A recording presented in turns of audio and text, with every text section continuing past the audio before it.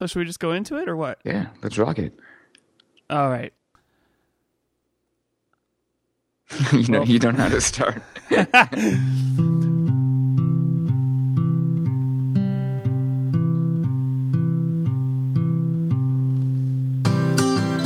Welcome to Bit Splitting with Daniel Chalka. My guest today is Guy English, co-founder of Aged and Distilled and co-organizer of the Singleton Conference. Today's show is sponsored by Mapbox, fast, beautiful custom maps for web and mobile.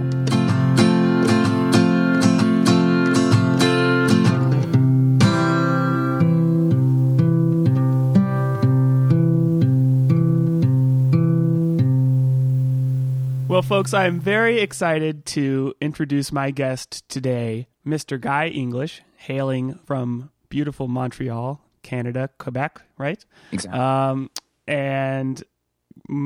Folks have probably heard about you, Guy, from many of your accomplishments, including the Singleton Conference, which you co-organize, your work in the iOS and Mac development realms.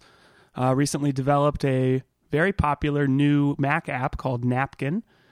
Anything else I'm forgetting about your sort of high level, who is this guy, Mr. Guy English introduction?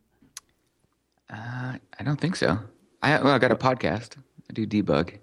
Oh, Debug, of course. Yeah. Debug, an excellent podcast, interview style that's in some way inspirational to this podcast. So I am regretful that I overlooked that. But it's really great to have you. Go ahead. Well, we're pals, so it's kind of weird to be listing off. That's right. You know, it's like just we know each other very well, so it's not like you know me through any certain thing, right? Right, and the challenge is I have to take a step back and say, I know this guy, but all of the listeners out there may not know him as well as I do. Right. So getting around to that, one of the points of this for me is getting to know you even better than I already do. And everybody out there listening will benefit from that, I hope. Unless there's some real dirty secrets that we shouldn't be uncovering. But one of the things I have to mention, talking to you, Guy, which you're so tired of hearing about, but I have to ask: is Guy English your real name?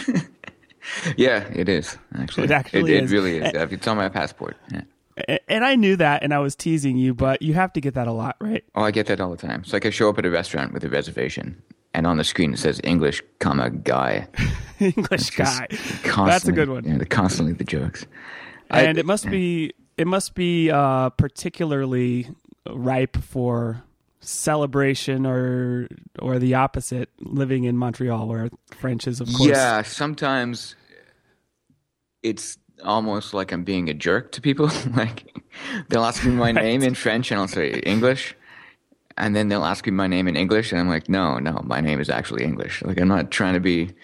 And they're just like, at this point they've already like thrown up their arms and have left but you know disgust. What? Usually once it gets determined that my name actually is Guy English, it's silly enough that even if we got off on the wrong foot, they're like, okay, that's a stupid name, so we're going to laugh along with you.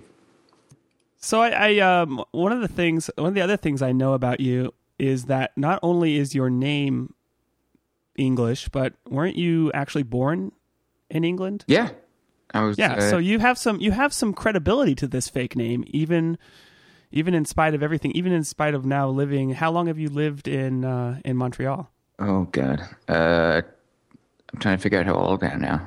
I'm 38 now. Moved when I was like 7 or 8, so about 30 years. So you spent the first 7 years in England? 7 years in England, yeah. I was born in Newcastle. Newcastle, okay. Well, I've enjoyed their swill beer. I'm actually a fan of Newcastle. I know a lot of people think that it's kind of, I've like admitted this to some English people, and they're like, Newcastle. Oh, I guess it has kind of a reputation as being kind of like maybe like a little bit of a thug, like a sport, like what you'd guzzle down at a sports match or something. The town or the beer? No, the beer. Okay, well, the town was a bit rough during the the Thatcher years. That's why, because it was a coal mining town. Oh, When they shut that down, the economy just totally collapsed. The beer, I'm not that much of a fan of the beer. I don't even know if that's really indicative of typical drink in Newcastle. Right. So, might just be, I don't know. might just I'm be not gonna, where it happens to be made. Huh? Yeah, I'm not gonna defend that for no good reason. Right. So Montreal, when you're 7 or 8 years old, so I guess you're coming into third grade. And what was that like coming into a totally French culture as a little kid? Interesting because, well, I mean, I was young, so I maybe this won't be. I didn't have the wits about me to be as cognizant of the situation as I would be now. I'm surprised to hear that. I mean, you were 8 years old. Yeah. But a few years before I moved here, Quebec had instituted what's called Bill 101, which is an effort by the government to mandate certain language laws. And one of the provisions, in order to preserve the Francophone culture in Quebec, and one of the provisions of that law was that anybody whose parents weren't educated in English in Quebec was obliged to go to an all-French school rather than an immersion school, or they had to go to be privately schooled. So when I came here, I didn't know a word of French.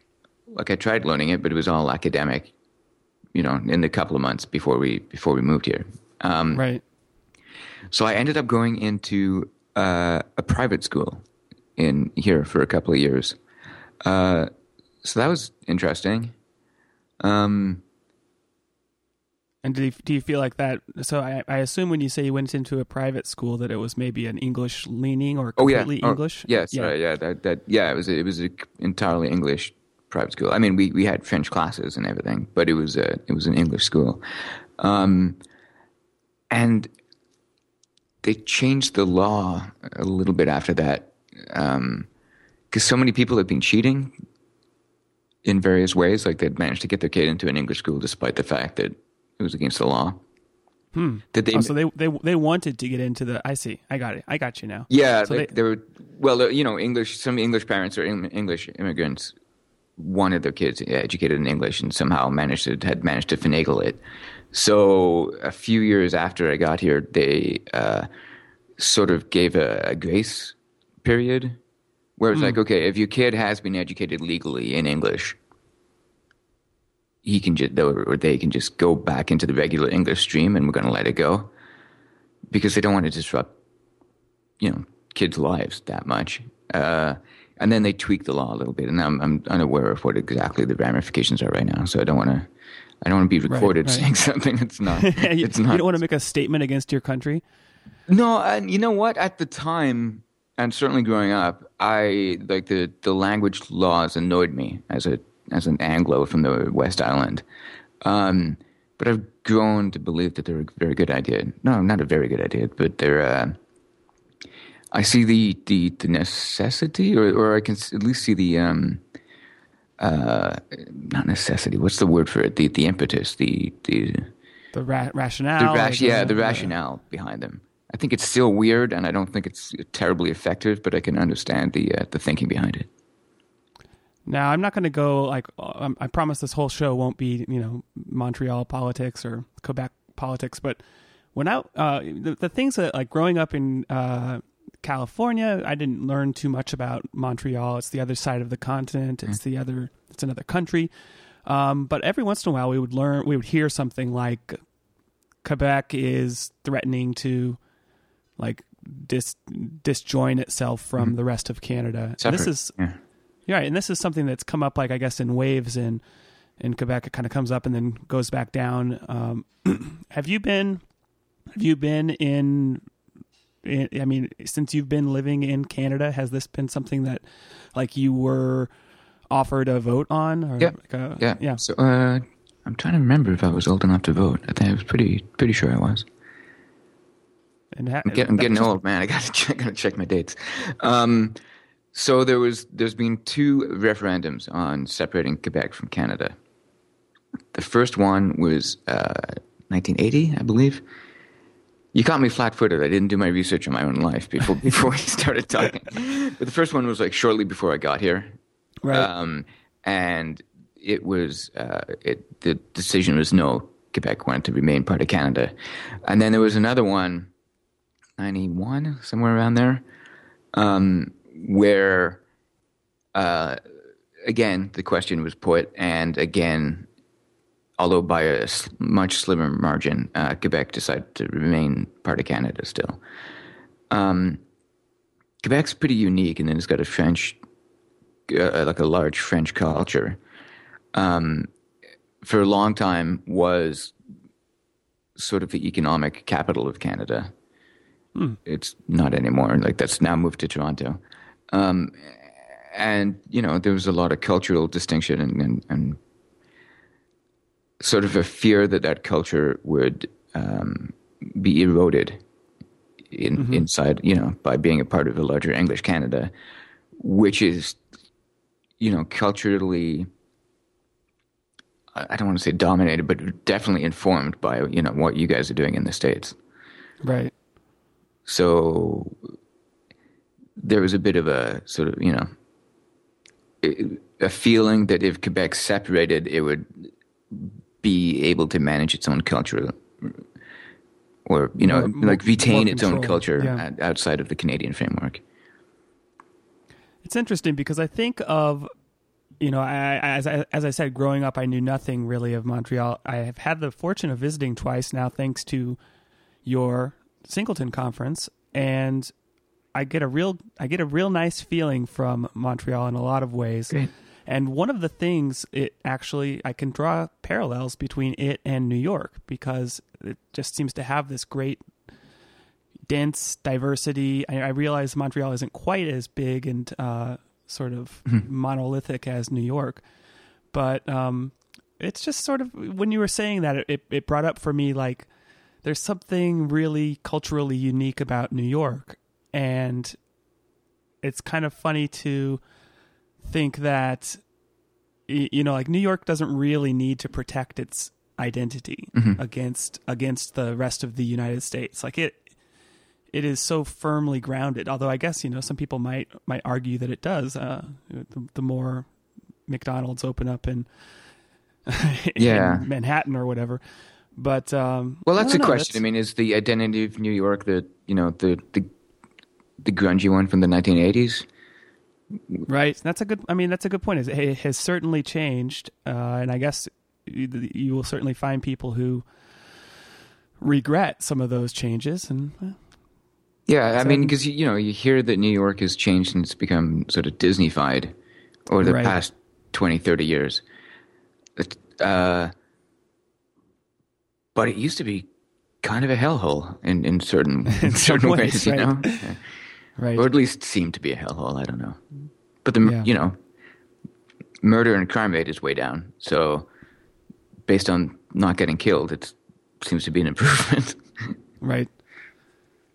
So I actually moved when I was a kid, about the same age you were, between 7 and 8, from Northern California to sort of not central, but further down south in California. And I remembered having this feeling like for some number of years I was still quote unquote from the other place. Oh yeah, I had that for years, many years. Yeah. So at some point you just sort of gradually migrate over. You say, I'm actually from Canada. And do you feel that way now? Or yeah. In fact, I kind of take umbrage at people that say that they're like, I'm not thinking of anybody in particular, but they say like, I'm German or I'm French or I'm English, because their parents were born in another country, right? But while they were still born in Canada, because if you ask me, I just say I'm Canadian, and I actually have I've got a passport from the UK. Is that right? Yeah. Well, I mean, I was born there. I'm an English citizen. But you also have a Canadian passport, I Yes, assume. yeah. Okay, There's dual right. citizenship. Plus, it's Right. all in the Commonwealth, so we're all good friends, you know. You've got all kinds of connections working for you there. Oh yeah, yeah. I'm a man of the world. Yeah. But yeah, no, I think really it's where you're from is basically, I think, what culture you're going into. Right. So it doesn't really matter where you were born. Like I lived 7 years in Newcastle, and while I've Right. still got a little bit of a screwed up voice or accent with certain words, I would not in a million years pretend that I'm from Newcastle. Like I couldn't talk to anybody from that town and have anything in common with them. So yeah, no, I think where you grew up and the surroundings are certainly more important than where you were born or like your initial formative years.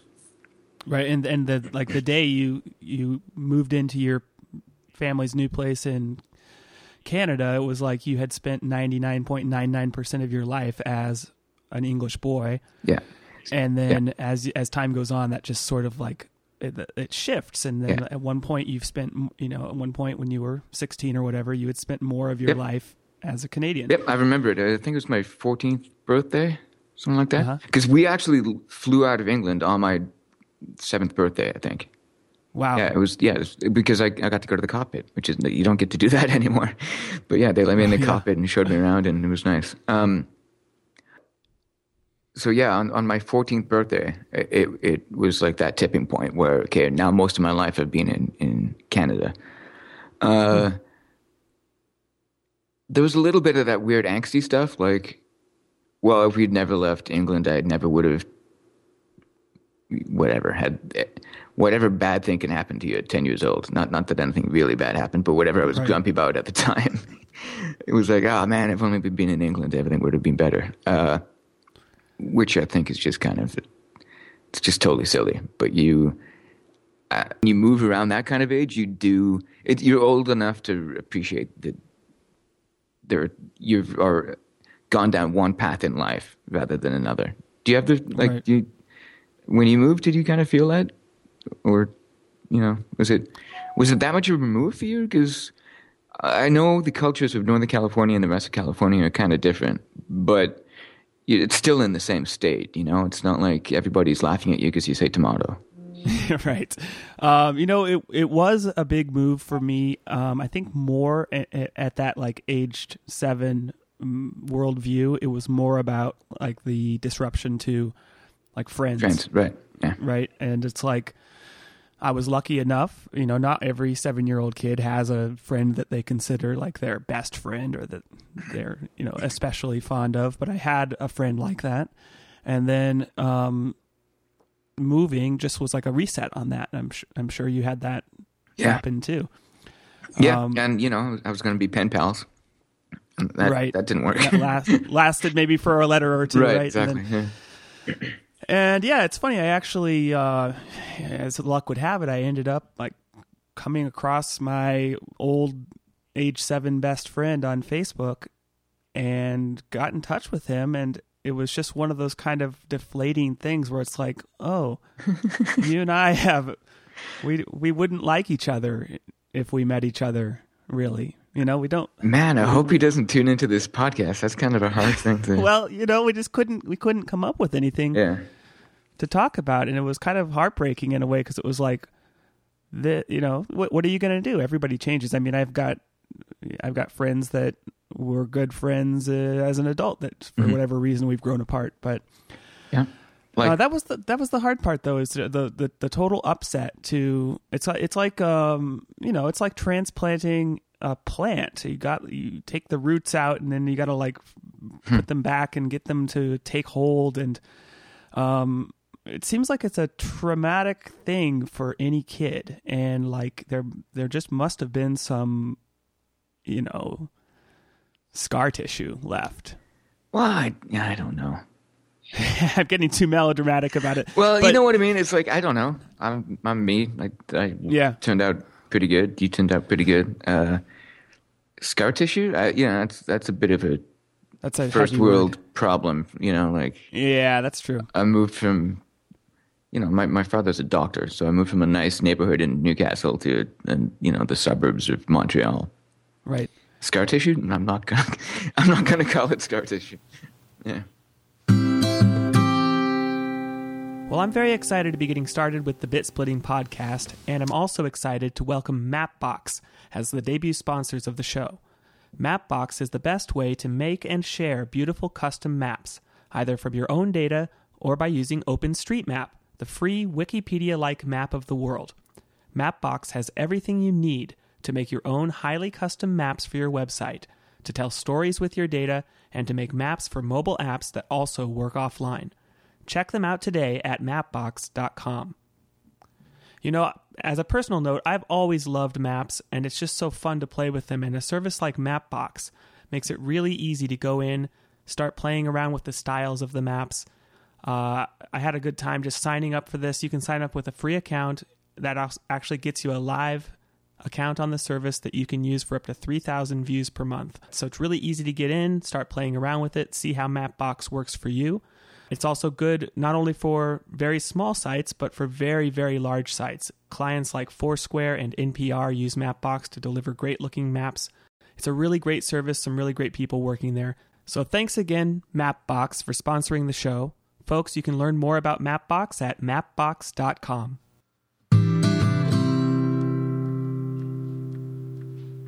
So I'm a little curious about so you mentioned your dad is a doctor. What speaking of professions and speaking of, the fact that you are now a professional software developer, was that something that started for you as a kid? Did you get into that when you were actually older? I think you stumbled into this, but you're bang on, is that when I moved, I got here, and I again, you don't have any friends. Not that I'm not a friendly guy, but you just don't know anybody. And at that age, people already have sort of established friends and, right. cliques and all that. So, before you could sort of, start meeting people and hanging out, I had about a summer during which I didn't do much. I just, hung out. And around that time, my dad bought an Apple II Plus. And also, we started buying these, I don't know, those books that had like little stories in them and then a program you could type in? I don't know about the story part. I had like some programming magazines where you could type in. Yeah, so around that kind of time, there was a series of books, and I wish I could remember. They're probably still at my parents' place. It would be like, okay, here's like an adventure story, and you could type in a little program, and it would show you the radar screen that they were looking at. Oh, you kind of had to sounds cool. Figure something out, and before you could go on with the story. And so I started doing that. One of them at the end was like a submarine game where you had to shoot sharks with, I forget what. An asterisk was what it actually was, but I forget what the conceit of the game was. And yeah, I typed that in, and it totally didn't work. And then it would tell me that there was a syntax error on, line. It's all in BASIC. So it'd say like line 10, syntax error.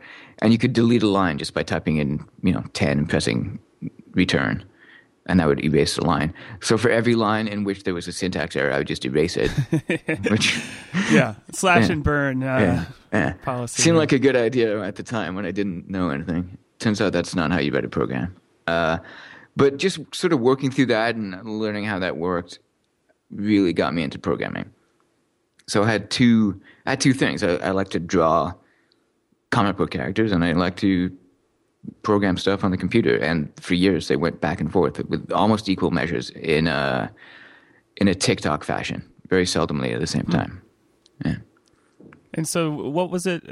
I guess you got this Apple II. It must have been real. I mean, it's not like nobody was getting computers at that time, but no, it was like 82 kind of thing. It was still pretty about. I don't know. I'm guessing the year, but yeah, it was. It wasn't super rare to have a computer, but it was but it was uncommon. And it was that time when it wasn't like you necessarily had a computer because you were from a family of a certain amount of money, or even necessarily that your family was like technological. It was just kind of like this. It seemed like you got a computer in your house if one of your mom or dad was just kind of, for whatever reason, drawn to that. Yeah. I mean, is that what happened? Did your dad just got? I think my dad just really liked the idea of the computer. He thought it was very fancy and I don't know. My dad's a guy that would like buys watches with like 1 billion buttons on them. Not Gizmo guy. Kind of a gizmo guy. Very much gadgets, a gizmo guy. Not super technological, but kind of a gizmo guy, if that makes sense. Yeah, I can relate to that. My dad was like that, but my dad was also in fact a computer programmer. Right, but yeah. my dad was always trying to like get the newest thing that's going to like, transform the way you live. And, we had home automation and stuff like that. So. Yeah, that's cool. Some of that's, I'm a bit different. I like technology. I like programming a lot, but I'm not much of a gizmo guy. Interesting. Like I like simple, very straightforward things, Yeah, I'm not sure where I stand because I think I like the gizmos, but only if they work impeccably. So, hence Apple fan.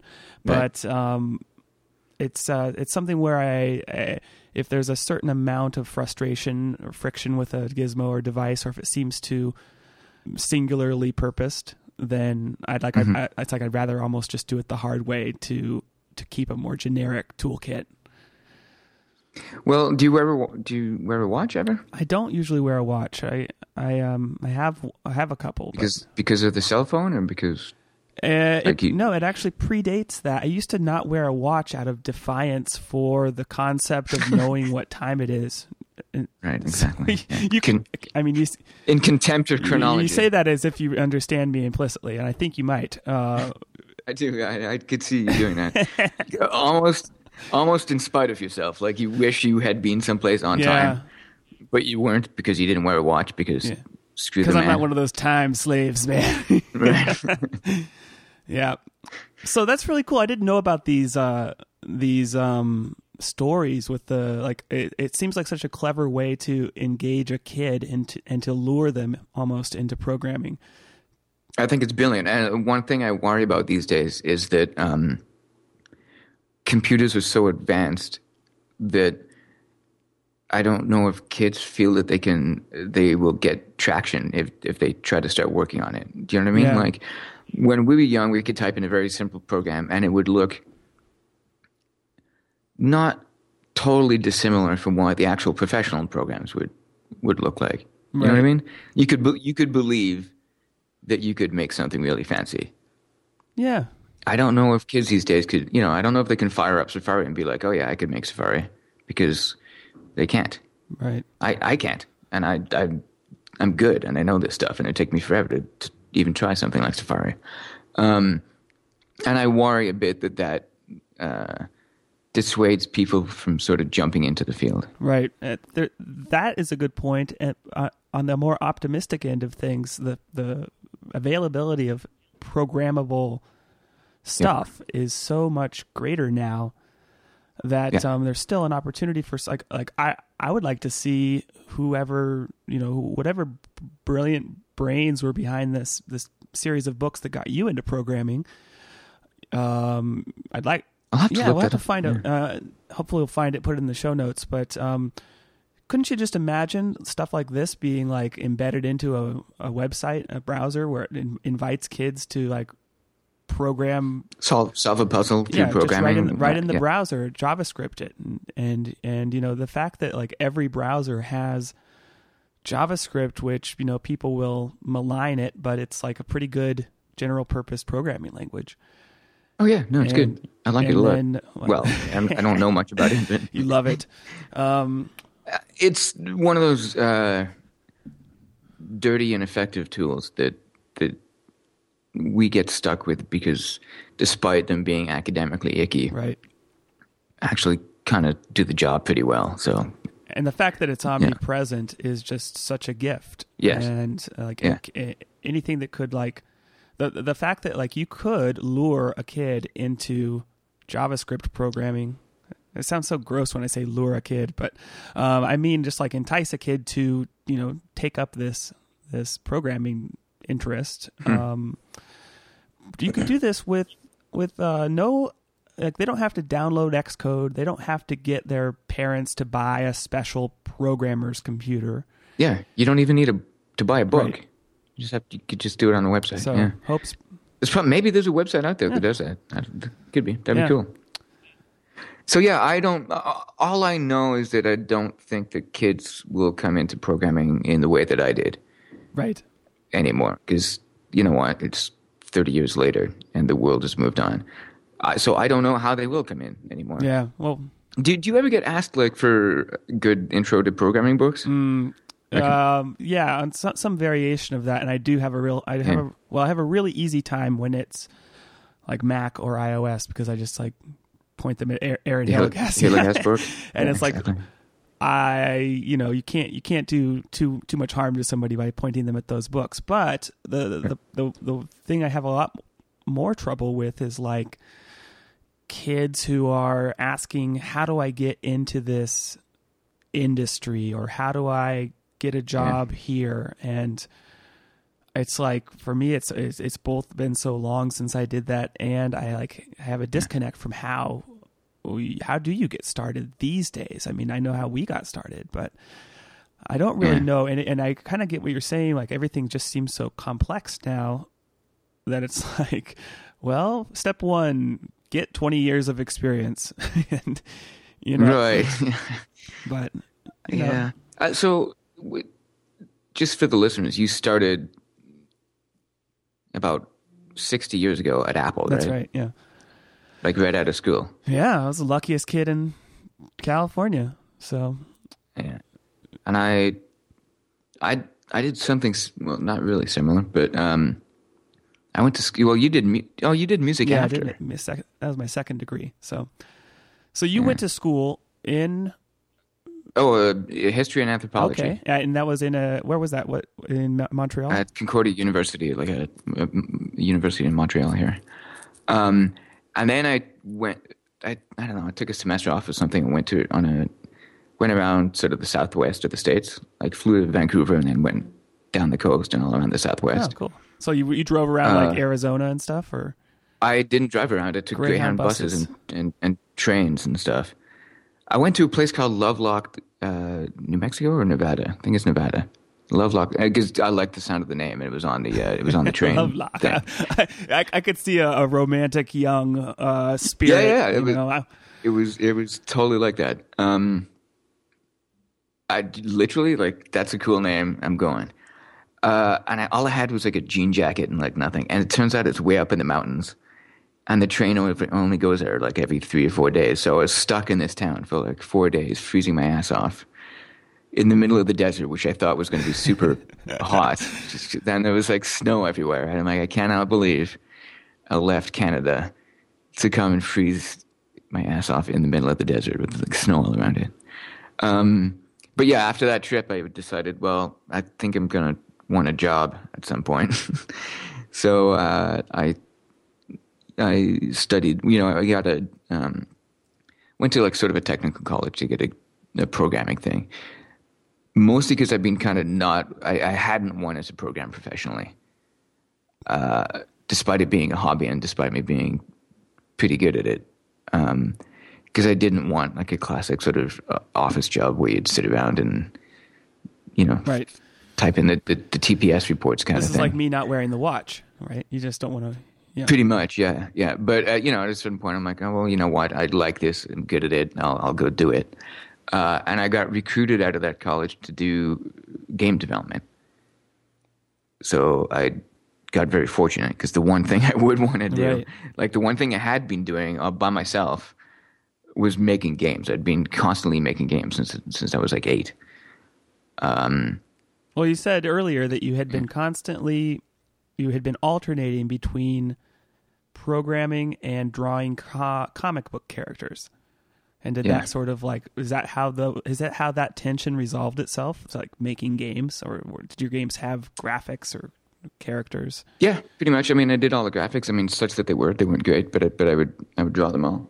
And at that point, what were some of your first games like? Past the stage of typing in stuff from an adventure book. Were you working with an Apple II still, or was this like a? No. I moved on to PCs. Uh-huh. For some reason, I didn't like Macs. I don't know why. I think I had that. They're not a real computer. I'm a manly man with my clickety clackety.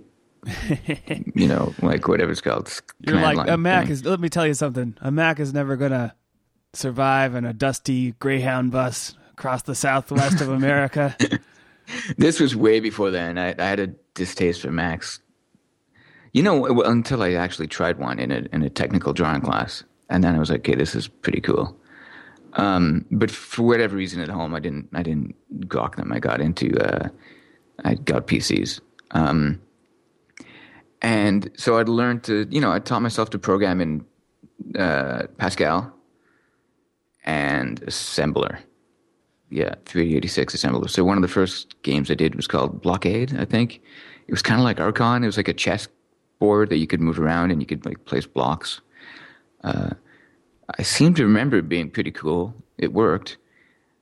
God knows if the rules worked. Like, maybe, I can't remember. Maybe there's just one thing you could do that would win all the time. But that was fun to do. And then I did another one I did like a bunch that just didn't actually go anywhere. But I did one called Duel, which was kind of a split screen map where two people would run around and blow each other up with various weapons.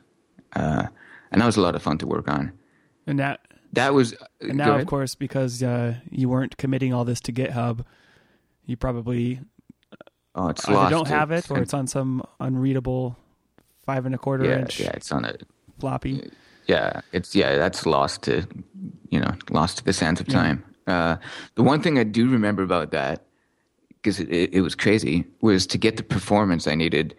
I would compile sprites into code.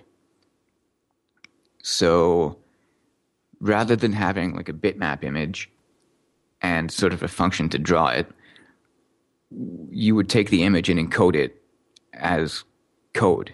Do you know what I mean? Am I making sense?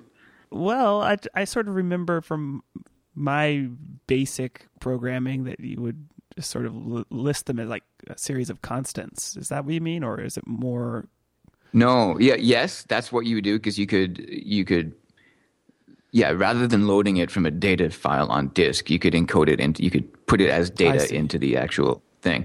But that's not what I mean. What I mean is that I would take the sprite, and so I'd read from left to right on the top line, and if there was 5 pixels of white, rather than drawing each byte with its own command, like move this location of memory into this part of the screen, you could use opcodes like assembly opcodes to move like 4 bytes at a time, and then another opcode to write the final byte. Right.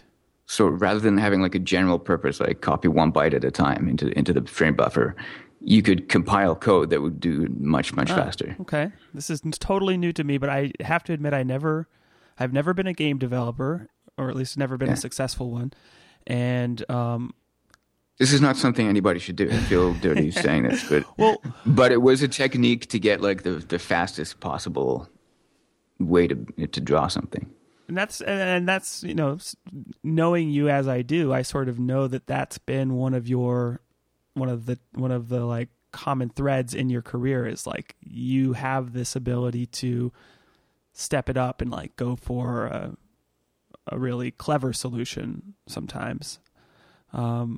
Yeah, well, clever. I don't know. Clever in the sense that like clever's kind. But it's this old school hacking kind of mentality that I think you don't really get unless you had that opportunity to, start with typing in programs from a magazine and then.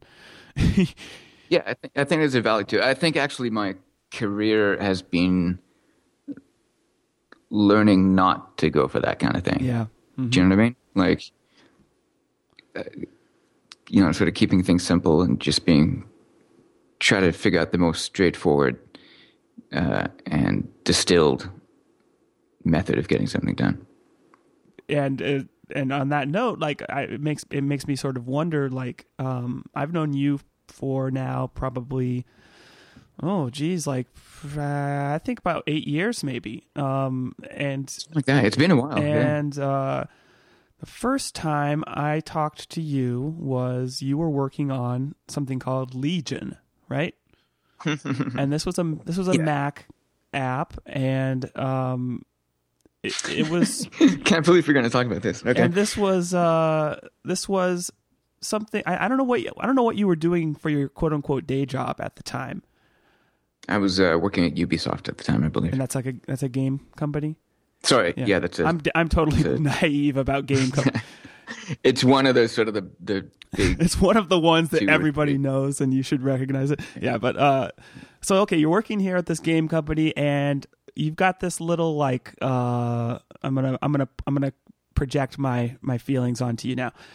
You've got this like itch to make your own software, and yeah, I was sick of games, and I really loved developing for the Mac. I got back into the Mac in '97 or whenever they bought Next. Okay. Because I loved OpenStep, and the Mac was going to be the cheapest way to sort of get my hands on that. And it took, I don't know, another 2 years before they actually came out with the OS X server, like the initial Mac OS version. You know that one that was really weird.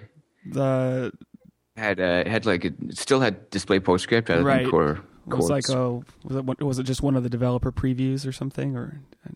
No, it actually shipped. It was called Server 1.0. Oh, okay. I'm confusing it with I'm also confusing with what was called Rhapsody, I think, at the time.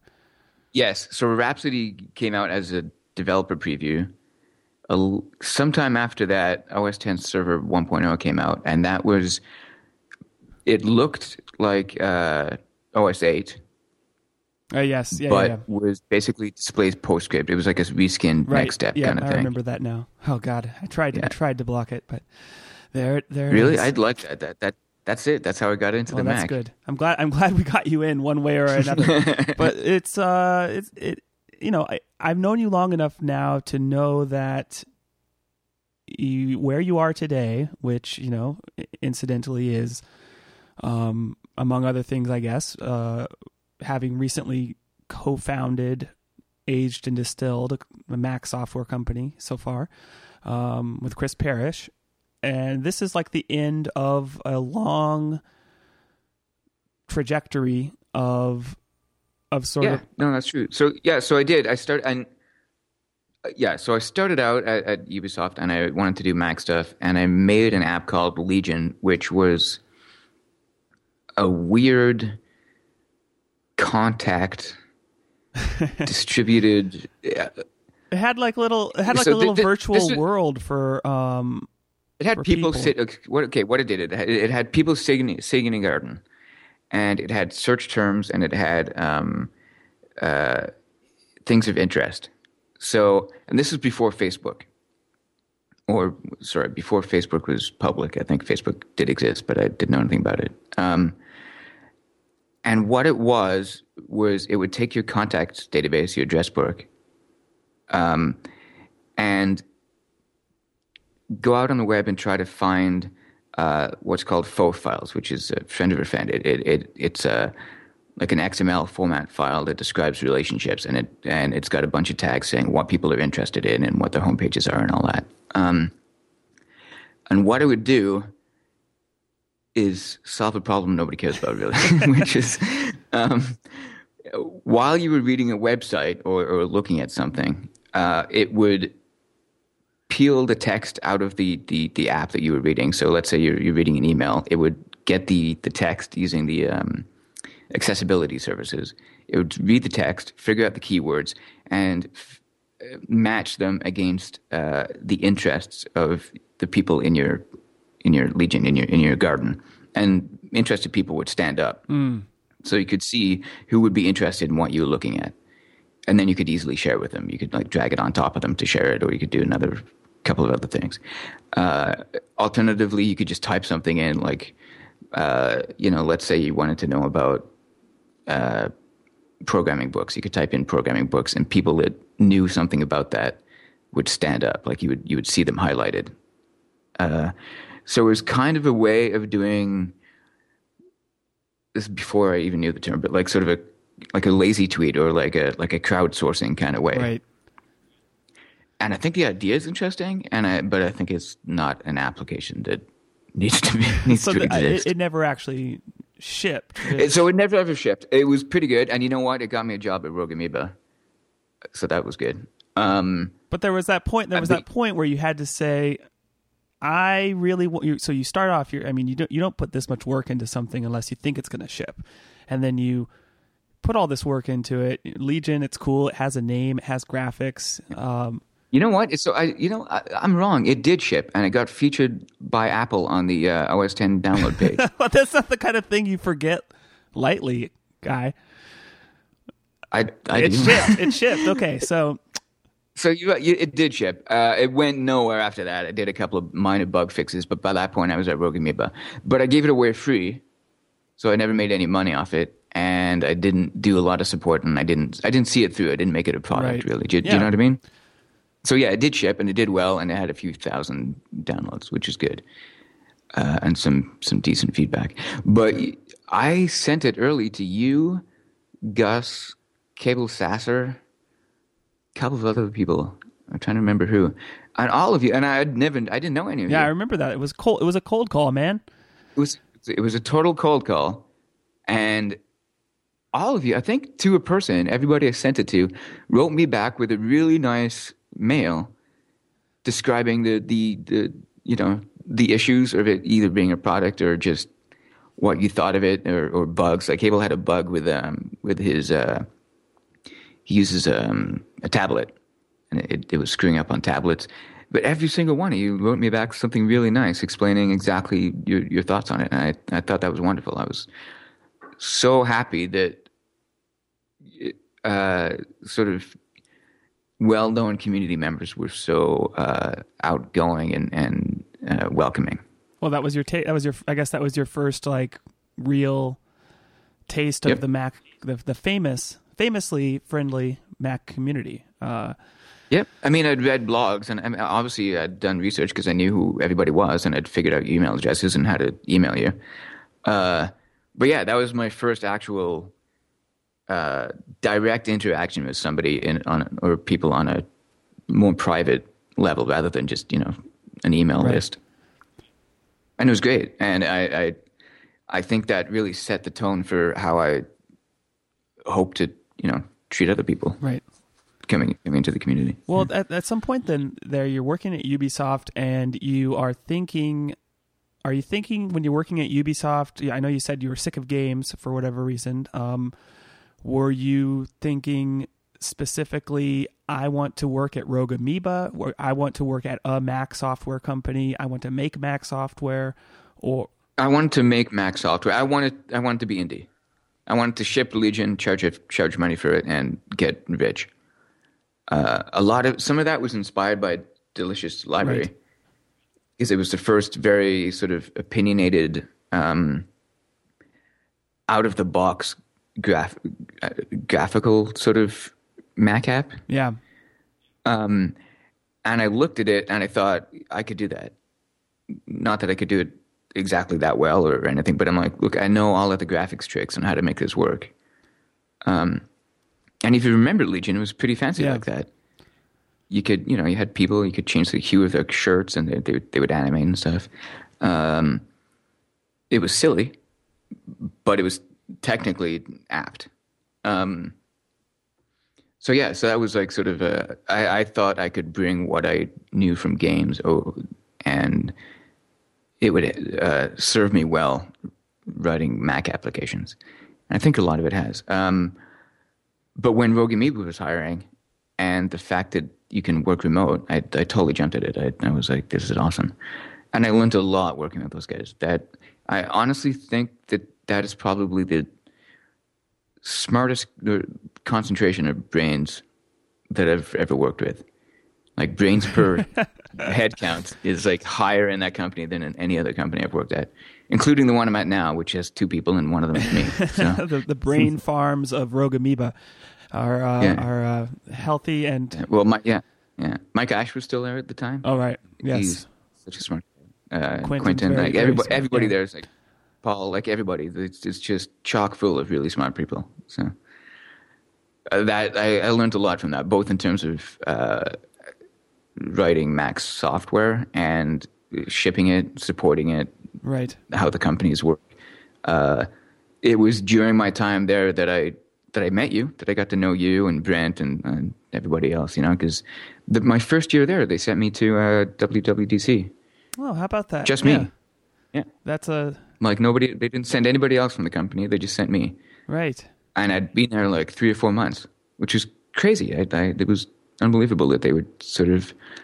Well, it felt unbelievable to me that they would invest that kind of trust and money. Well, nonetheless, so you worked there. You obviously had a very good experience from it. You credit it with a lot of your skills now, I guess, and as far as just tackling Mac software in general. At some point, I want to go back for a minute to this just to totally detour away from the professional computer career arc.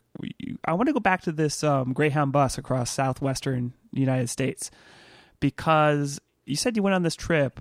Was this just like were you supposed to come out the other end of this trip knowing that you're going to go back to school for computers, or that you're... No, I just went. I don't know. My plan was to go back to university and finish my history degree. Oh, I see. You hadn't finished yet when you went on this trip. No. I actually didn't graduate university. Okay. I'm a total slacker.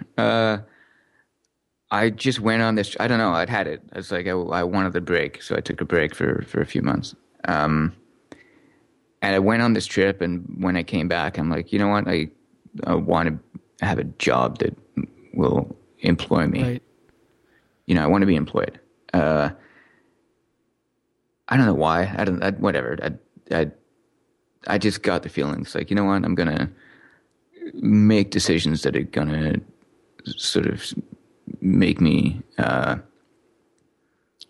more self-reliant, I guess, was the outcome of that, you know? Yeah.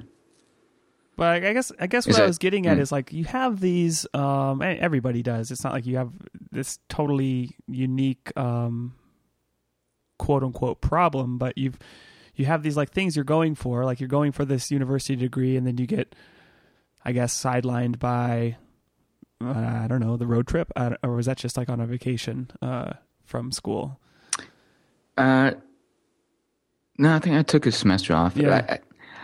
Honestly, I don't know. It's not like I got sidelined by that so much as like I just stopped doing what I was doing, and then went did something else. And the sort of the sorbet in the middle of those 2 courses was, you know, going on a trip. Right. I don't. It's sounding like, I went to go find myself, but no, it wasn't that. It was just more. I liked Roadrunner, and I wanted to go see the desert. Right, so it was a meep adventure. Pretty much, yeah. You're gonna go meet Wile E. Coyote in person and eat some peyote and talk to the ghost of. Yeah, I wanted to paint like a what's it called? A tunnel. I wanted to paint a tunnel on a cliff and then just run right through it. That was my plan. I think I just didn't like what I was doing. Stopped doing it, and then, you know, took a bit of time to figure out, okay, well, I'm going to go do this other thing, which I actually really love. I really love programming. I did it for years as a hobby, and now it's a career. So I think maybe I didn't pursue programming initially because I didn't foresee a job that was fun sounding. Do you know what I mean? And now here I am on Tuesday at 2:00 at home, relaxing, just yapping. Right. Hopefully people want to listen. So I was maybe myopic. I didn't understand what programming could sort of offer. And now that I've taken that path, I'm thrilled that I don't think I'd have any other career would have been as satisfying for myself. Right. And well, to be fair to your younger self, some of the like kind of ridiculous privileges we enjoy now were not available to programmers back then. So, working from home was certainly not a given, and the ability to, write your own software and sell it without the aid of a publishing company. Yeah, that seemed a little bit more likely because there was that shareware kind of thing going on. But certainly working in games, which is what I wanted to do, seemed like an impossible task. At the time, there was no game studios in Montreal either. Now there's a giant game community here. EA and Ubisoft are both here. Warner Brothers, a bunch of other companies you don't know anything about. Warner Brothers? Who's that? They make Batman games. Batman, I know. So, you said originally when you got back from this Arizona or Southwest bus trip, you sort of decided to go back for computers because of that self-reliability, I think is the way you put it. And yeah, I guess that's it. Yeah. I'm not sure if I was so cognizant of exactly why at the time. Yeah. But I just knew I wasn't going to go back to history and anthropology. And therefore, the thing I'm good at that I can actually employ me is computers. Right. And what's interesting to me about that is there's been this, you said you worked at Rogue Amoeba and you enjoyed that, but you did inevitably end up leaving Rogue Amoeba. I know you've also done work for Disney, Tapulous, other big companies since. Yeah, after I left Rogue Amoeba, I did a lot of contracting for iOS. It's funny, when I left Rogue Amoeba, it's because I wanted to ship what has become Napkin. Right. And it took me years to get that actually done. Mostly because I kept taking time I had to do contracting. So it's hard to kind of ship your own app while working for other people at the same time. Yeah, I bet. I mean, it's hard enough for me to ship my own app without any of that. But it seems like a really nice kind of it turns out that you shipped Legion way back when, and you even were featured, and it wasn't a financial success, so it sort of didn't bring that self-reliance completely in a neat little package. But it seems like you've kind of got this repeat pull towards the complete indie life, and now with this aged and distilled, you are really kind of closer to that reality than you ever have been. Does that sound true? Yeah. No, I think that's very fair. Definitely, when I joined up with Chris, things got a lot more focused or serious, because when it was just me and I was contracting, it was easy enough for me to just put stuff off. But once you've got a partner, at least for me, I feel like a sense of responsibility and obligation that when I tell him something, I'm going to go do it. When I tell myself something, I can excuse myself after. I can just, I don't have a similar sense of responsibility to the promises I make myself. So definitely joining up with him has really focused and helped get the app out the door. It's a commitment-oriented strategy. Once you commit to something for the benefit of somebody else, then it changes things. Yeah, I think so. I mean, it's this is not like this at all, but maybe somebody struggles with quitting smoking and then has a kid, and they're like, then it's, I want to be alive for my kids, so I'm definitely going to quit smoking, kind of thing. Does that make sense? Yeah. You know what I mean? It's like a sense of responsibility is a good motivator, I think, in some people. Sort of, it may sort of betray, I think, a positive trait that you actually are more concerned with other people than yourself when it comes down to it, because you sort of like have this ability to say, oh, it's just me having to work at this game company forever. That's all. But suddenly if you're playing a role in inhibiting Chris's sort of part of the dream, that's not, you don't want to be responsible for his lack of success or whatever. I don't know. I'm reaching. Well, it's just more like, yeah. It's just more like if I say I'm going to get a feature done by a certain day to myself, I don't care. Right. But when I say it to him, it's like I feel that. Yeah, and honestly, it could just be, maybe it's just pride or not wanting to look like a dick. But whatever it is, it's more meaningful to me when you've made a commitment to somebody, which is not that he brings a lot more than just a sense of commitment. I don't mean it's just some kind of dummy that sits there and I make promises to. This, man, it's sounding like a real relationship. I think you might have something. Oh boy. Well, I wanted to get back a little bit to what you said about the Mac community and how, when you got in touch with all of us, you were sort of heartened by our receptiveness. And it seems like you have really run with that. I mean, you are a active and, sort of social member of the community now yourself. It sort of seems like maybe you are perpetuating that, is that sort of a sense you have, or is that just the natural way that you are, is to be that way? And it was just sort of lucky that you found all of us. To be honest, I'm naturally sort of introverted. I'm not a super outgoing guy. I feel way more comfortable in sort of the Mac community because, I know a lot of people and people know who or recognize my name now. I also pretty much know what I'm doing, so I don't feel like I'm just talking about my ass all the time. Right. And coming up in the community, everybody's just been so warm and welcoming, and everybody wants everybody else to succeed, which is awesome. And it's kind of hard not to want to perpetuate that. That's kind of why we do Singleton. Right. We wanted, initially, we basically wanted a sort of Northeastern Cocoa Heads get-together party.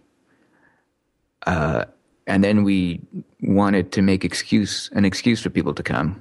So we decided, well, we should have some sessions. and it ended up being a conference. And it's, so it's grown into its own thing now.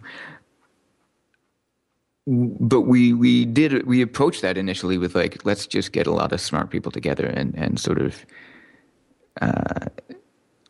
help engender that sense of community that served us so well. And I think it served everybody well, really. Yeah, I think there were some unique things about Singleton, the way you guys framed it to the world.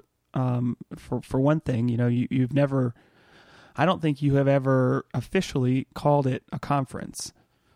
It's the Singleton Symposium. Yeah, and I don't like that word anymore. But I don't know. I came up with it, I think. So what is it about? Which I'm saying to not to detract from anybody, but just to put it on me.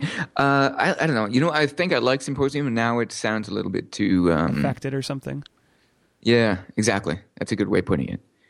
Seems a little too much. It's interesting. I could see it both ways. I think there's something about Symposium that sort of implies the way I sort of generously interpret it on behalf of attendees is that the attendees are part of the conversation. That's where I wanted to go with it, yes. Yeah, so... Because I didn't want a conference. I didn't want it to be like, we're going to teach you or we're going to lecture you. Right. I wanted it to be like, no, everybody's going to get together. Right. And it just so happens that if a couple of you are going to be on stage for a little bit, Right. That's what I wanted to engender. I don't know. Maybe I'm just overthinking it. Symposium seems a bit too highfalutin a word at times. But so can maybe that's just me. Can you say now whether we can look forward to another Singleton this year? Yes, October 12th. October 12th. And can you say whether it will be called a symposium? Probably, just because we're in the habit now. And you will keep your cedils and...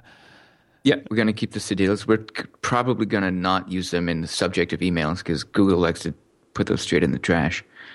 But yeah, C. Cedils Singleton, October 12th. No, we're not selling tickets or anything yet, and we haven't announced any lineup, and we're still working on all those kind of details. Are you going to come up? Oh, absolutely. Unless Okay. I've totally spaced out on some personal commitment that is unflappable. But yeah, I've really enjoyed the last couple of years, and I actually think you have an interesting community problem now because you have gone out on a limb here with a conference that started, as you said, as just something that was supposed to be a fun little party with an excuse to get together in the Northeast, and it's turned into something that is no longer little, or I should say it no longer fits comfortably within the confines of little. In other words, you have such a success on your hands. This sort of like generous giving back to a community that welcomed you has turned into a situation where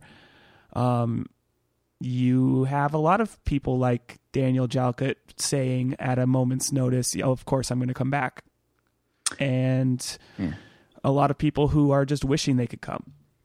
And it's just a problem. It's sort of a problem in our community in general that it's gotten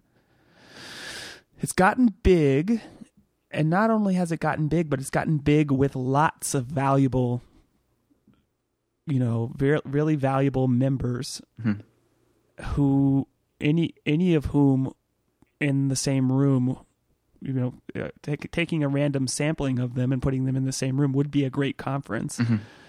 And it's just a problem in general of how you keep that kind of small community feeling of. That's one of the things that's so endearing. I think it's one of the reasons the Mac community has this like history and reputation of inclusiveness and sort of like helping each other out, is because it did start so small. And then I just don't know how it's going to play out. I've already seen it on a bigger scale with WWDC. Apple has this challenge as well, like how to accommodate so much interest. And do you have any thoughts at all about how you can respond to that challenge with Singleton? That's a good question because, and honestly, we kind of struggle with that. You're right that so the community has gotten so big, and there's so many really bright and terrific contributors out there that you could walk into any bar around Moscone in San Francisco any given day during WWDC, and there's an entire brain trust of Apple development going on in there. I don't really know how to make it fair in terms of who, available attendee slots. Right. I really don't. And I think ultimately it's not going to be fair. And we'll try to make that as fair as possible. Right. I don't really know how to express that. I mean, if you do it with like the WWDC way, where things go on sale in the first come, first served, okay, that's fair, but you're not necessarily you're getting the people who pull the trigger the fastest, right? Right. Both years were sold out like very, very, very quickly, and neither year has Gruber mentioned that we're on sale. I don't think anybody's really mentioned that we're actually on sale beyond our own sort of Twitter accounts. And I kind of want to keep it that way because when you sort of, I don't want to just open the floodgates so that people can just pour in. Similarly, I don't want to just be like well, if you're kind of connected or in the in crowd, you get, or, in that particular crowd, then you get access. Do you have any ideas? Like do you? I don't really. I think one thing that helps at the scale of like Apple's WWDC, and it also helps at the scale of smaller conferences like Singleton. Just for the record, we're about 110 people. Right, which is very. I mean, it's very small. Yeah. It's very big if it's your first conference and you are trying to organize meals for everybody and T-shirts or whatever. But it's tiny. It's tiny in terms of the percentage of the community that we can accommodate. Right, and you can be darn sure that far more than 110 people would commit to paying for the airfare, paying for the conference ticket, paying for the hotel, paying for the time off from their work or whatever to go. So it's kind of a nice, not quote unquote nice problem for you to know basically ahead of time you're going to sell out. Well, we hope. We don't want to be too cocky, but yeah, we thanks to you and your fellow speakers and attendees, we've got a good reputation now. So we expect to be able to sell out. Right. So yeah, go ahead. Just getting back to I think one of the only things that can really help this problem is increased supply. You've got a situation right now where there's far more demand for the type of experience that something like Singleton gives than there is supply. And like you said, you are one show that can accommodate 110 people.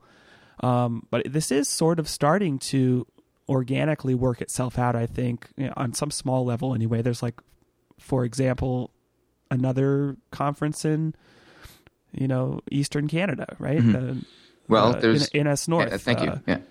Good, because I wanted to promote those.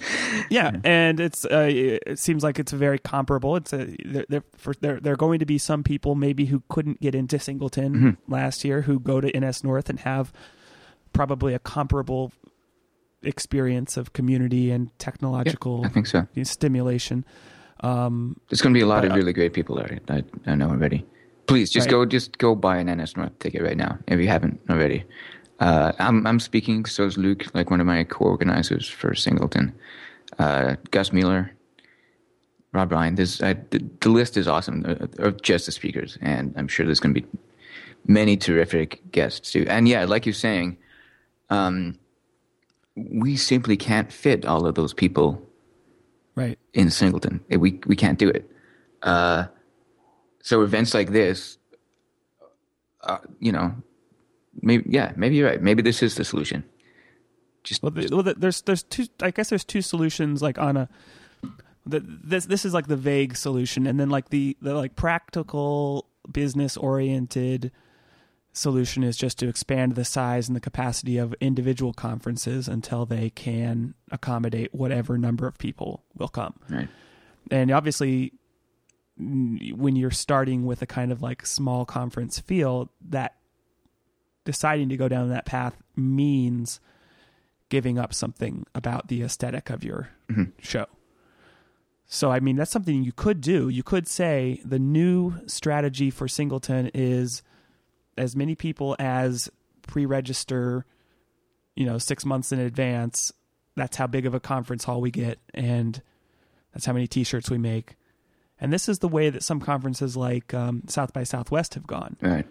Where I think what you're afraid of and what you should be afraid of is that they didn't then sort of reach a point of vastness that there's almost nothing, there's nothing cozy about it, I guess. It's have you ever been to one of these restaurants where it's a giant cafeteria room sized experience, and you might even we enjoy the food, but if it doesn't have any kind of charming aesthetic. Right.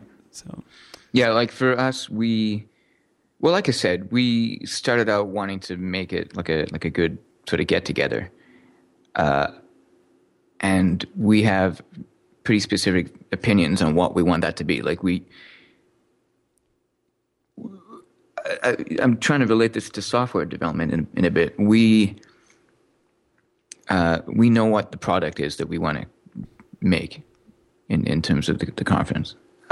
So we know, or we have, what we're designing the conference to achieve a certain feel. And that's what's important to us. We could go the opposite way and sort of optimize the conference in terms of making us money, or just accommodating the most people, but that doesn't serve our actual goal. Right.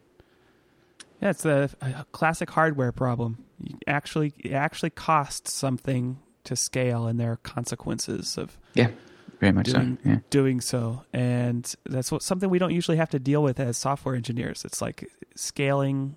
It's most often free for us. Yeah. Well, especially if you don't have any server backend, Yeah. Right. Yeah. It's an interesting problem to have. I'm really gratified at how many people seem to enjoy Singleton. I've never been. I've stood in the room for 2 days. 3 days. It's kind of like it's kind of like when people ask me how I enjoyed my wedding. Yeah, exactly. It's like I have no idea. I know. I don't remember any. I remember the rush of people coming by and saying hello and saying goodbye, and everybody else says they had a good time, and I ended up married. So I guess it's sort of similar with Singleton for you. But I mean, that's I love seeing everybody, and it's awesome. But I feel a little disingenuous because the conversations are necessarily brief, and there's always something else on my mind. Right. So if I have sounded like a bit of a space cadet during that conference to anybody, I'm sorry. That's just it's total chaos when you actually, in the background you're seeing something happen that you really should be fixing. So it's hard, but it's fun, and I wouldn't change it. You're one of the few people that I got a good conversation with last year. That's because I was willing to stay up until 4 in the morning. 4 in the morning. You got to stay up awfully late to catch Guy English at a conversation prone time. Yeah. Well, Guy, I think that that's probably a good place for us to wrap this up. It's been really great talking to you about the trajectory. I think I didn't exactly plan it this way, but we sort of ended up following the trajectory of your life from birth in England to migrating to Canada to being an anthropology history major to being a rebellious, thrill-seeking, Greyhound bus riding answer seeker. Answer seeker. That's kind. That's very kind. To eventually, of course, getting into the Mac and teaming up with great people at Rogue Amoeba, Ubisoft, Ubisoft, Disney, Tapulous, and finally, culmination, my favorite part, of course, as an indie software developer myself, is your success with Aged and Distilled's new app, Napkin, and of course, your sort of parallel successes running, co-organizing, and sweating the details of the Singleton conference. So I think it's there's a theme in your life of it feels to me like you have these pursuits that are by no means they're not like these pursuits are not like a waste of time, but nonetheless you are drawn by this like little glimmer of something shining out of the corner of your eye. And right now I think maybe Napkin is the latest shimmering object to catch your attention, but I will be very curious to follow the continuing trajectory of your career as you continue to share your skills and talents and your social organizing with the rest of us. Thanks. Well, you make a lot more sense of me than I can make of myself, so thank you for that. Well, it's been great chatting with you, and I will look forward to another 4 a.m. chat with you in Montreal this October. Sold. I'd love to. Love to see you there. Okay. Thanks a lot for coming on the show. Thank you. Well, folks, that wraps up the first episode of Bit Splitting. I want to thank you for taking the time to listen, and I hope you enjoyed the show. If you did enjoy it, please consider leaving a review on iTunes. Thanks again.